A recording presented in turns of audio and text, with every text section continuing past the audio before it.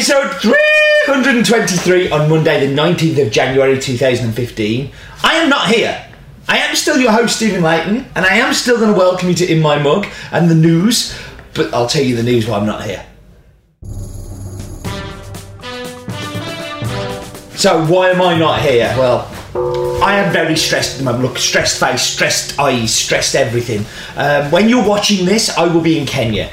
I have nothing packed as always. I have nothing organised. I'm having to record this a little early before leaving, but I'm very stressed about it all. But if you want to follow me on my trip while I'm in Kenya, follow me on Twitter, @hasbeen, on the screen somewhere. Follow me on Instagram, on the screen somewhere. Follow me on the Book of Face, somewhere on the screen there too. And there'll be lots and lots of updates. I have, I'm kind of going to go and try and be social media mad while I'm there. I always enjoy that because you guys interact with me then. And I like you to talk to me because I get very lonely.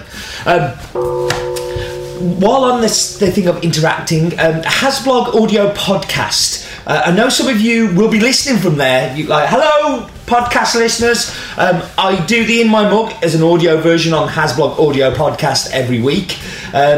It's a bit random, but I tend to do different things on there. And while I'm in Kenya, I'm really going to try and do stuff on there. So you should subscribe. If you want to find out more, go to www.hasblog.co.uk/face-4-radio for more info. Or you can go to go.hasbeen.co.uk/radio.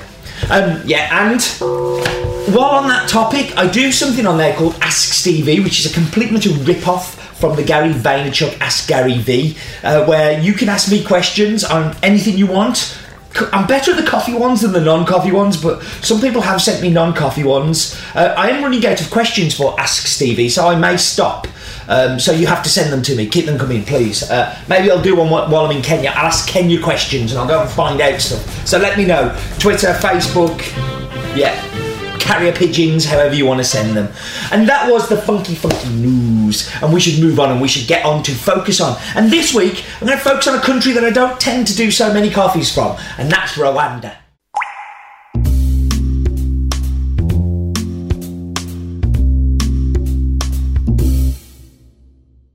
So coffee is one of Rwanda's most important cash crops. It represents 24% of the country's total export. This was from the figures I could find in 2010. A number of enterprises have really made innovations in increasing the capacity of Rwanda's international kind of specialty coffee reach, and has made Rwanda one of the kind of most highlighted coffee countries in Africa. And it has its own cup of excellence. But when most people think of Rwanda, they instantly think of the genocide that took place over 20 years ago now. Left 800,000 people dead. And to put that into context, 10 million population, nearly 1 in 10 were killed as part of the genocide. It's a tragic and terrible thing. We should never ever forget what happened there. Because we should never let it happen again. The killing that went on in Rwanda was just shocking. But actually it's been used as a springboard and some positives have come out of it. Rwanda is known as the land of 1,000 hills, and the coffee history in Rwanda dates right back to the 1930s, when the Belgian... and the Belgians have been bad people to Rwanda. I didn't realise this until I started doing research on Rwanda, but... The empire forced them to plant coffee trees, and low quality, low price. They forced them to sell to the Belgians, and it just, because it's a landlocked country, it had lots of issues and infrastructure difficulties. They made sure that they hadn't really got the greatest way of processing the coffee, and up until the 90s, going up to 1994, Rwanda was known as some of the poorest coffee in the specialty coffee scene. It was real dross. It was real bad name, bad quality, just terrible. The one positive thing was the Belgians actually planted Bourbon, because that was what they've got access to plant stock wise, and a lot of the plant stock that's in Rwanda is Bourbon. After the genocide, USAID were one of the major contributors, but there were a lot of other international organisations invested in Rwanda to improve its quality of coffee. So they invested in washing stations, skills, quality. Like, they really did invest so much energy, money, that's the word I'm looking for. Like, specialists to kind of pass on knowledge. And now that's why Rwanda is the coffee it is today, and it's really much, much better than it's ever been. That was focus on.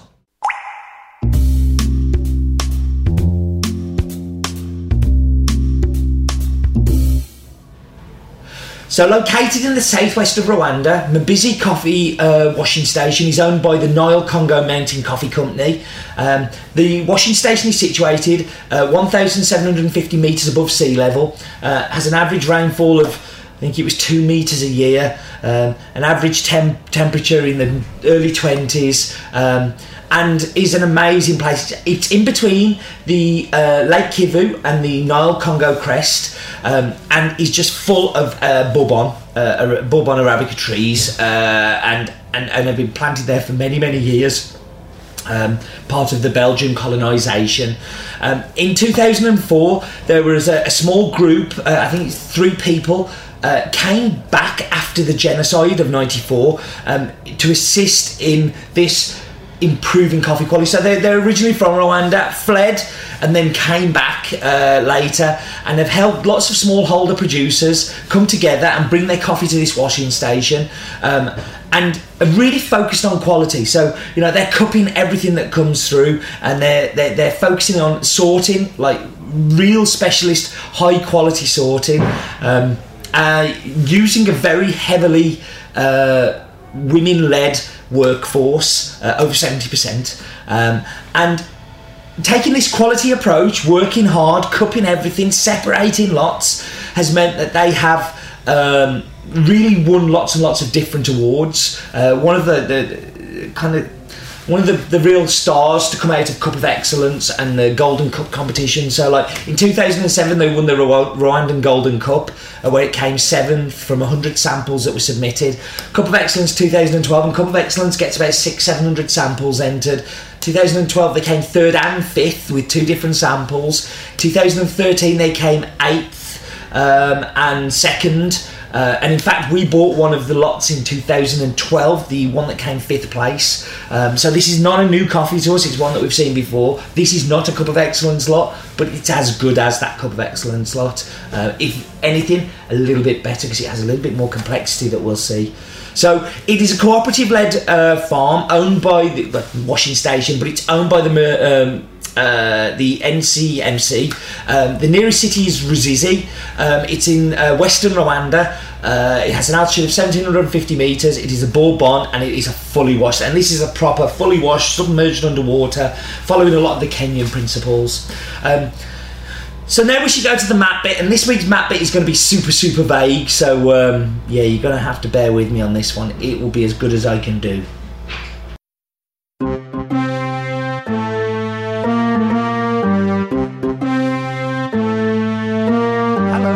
Welcome to the shortest map bits ever. We're getting a series of these. Like, the next 3 out of the next 4 are just mega small, and that's because we're going to Africa. And Africa, it's so tough to get the data.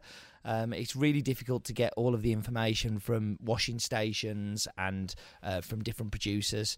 But, you know, that's the way it is, so we'll work with what we have. So let's zoom down, and we're zooming down into Rwanda. Kenya's just to the right where I am this week. But we're looking for some Rwandan facts. And Rwanda is the first country in the world to ban a plastic bag. I like that. And they're very proud people. At first Monday of every month, they have to go out and clean the streets and make everything nice and tidy. So this is what we have. Ruizi, which is the nearest town.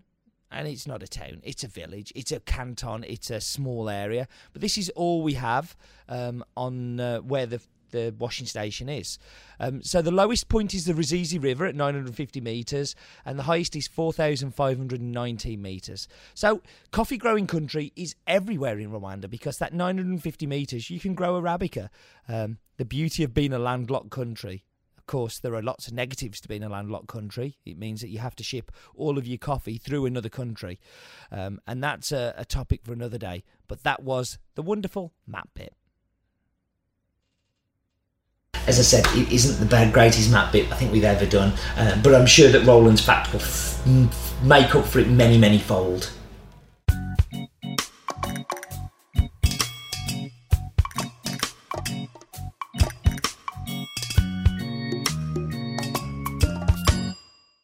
The average life expectancy for people in Rwanda is 58. It's the 192nd worst country for annual life expectancy.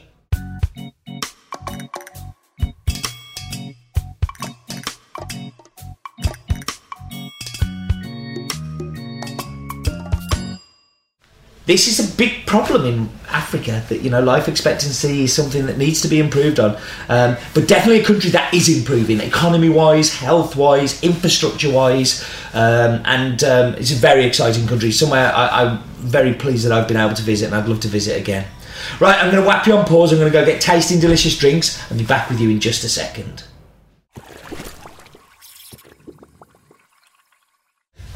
We are back. Let's get into this espresso.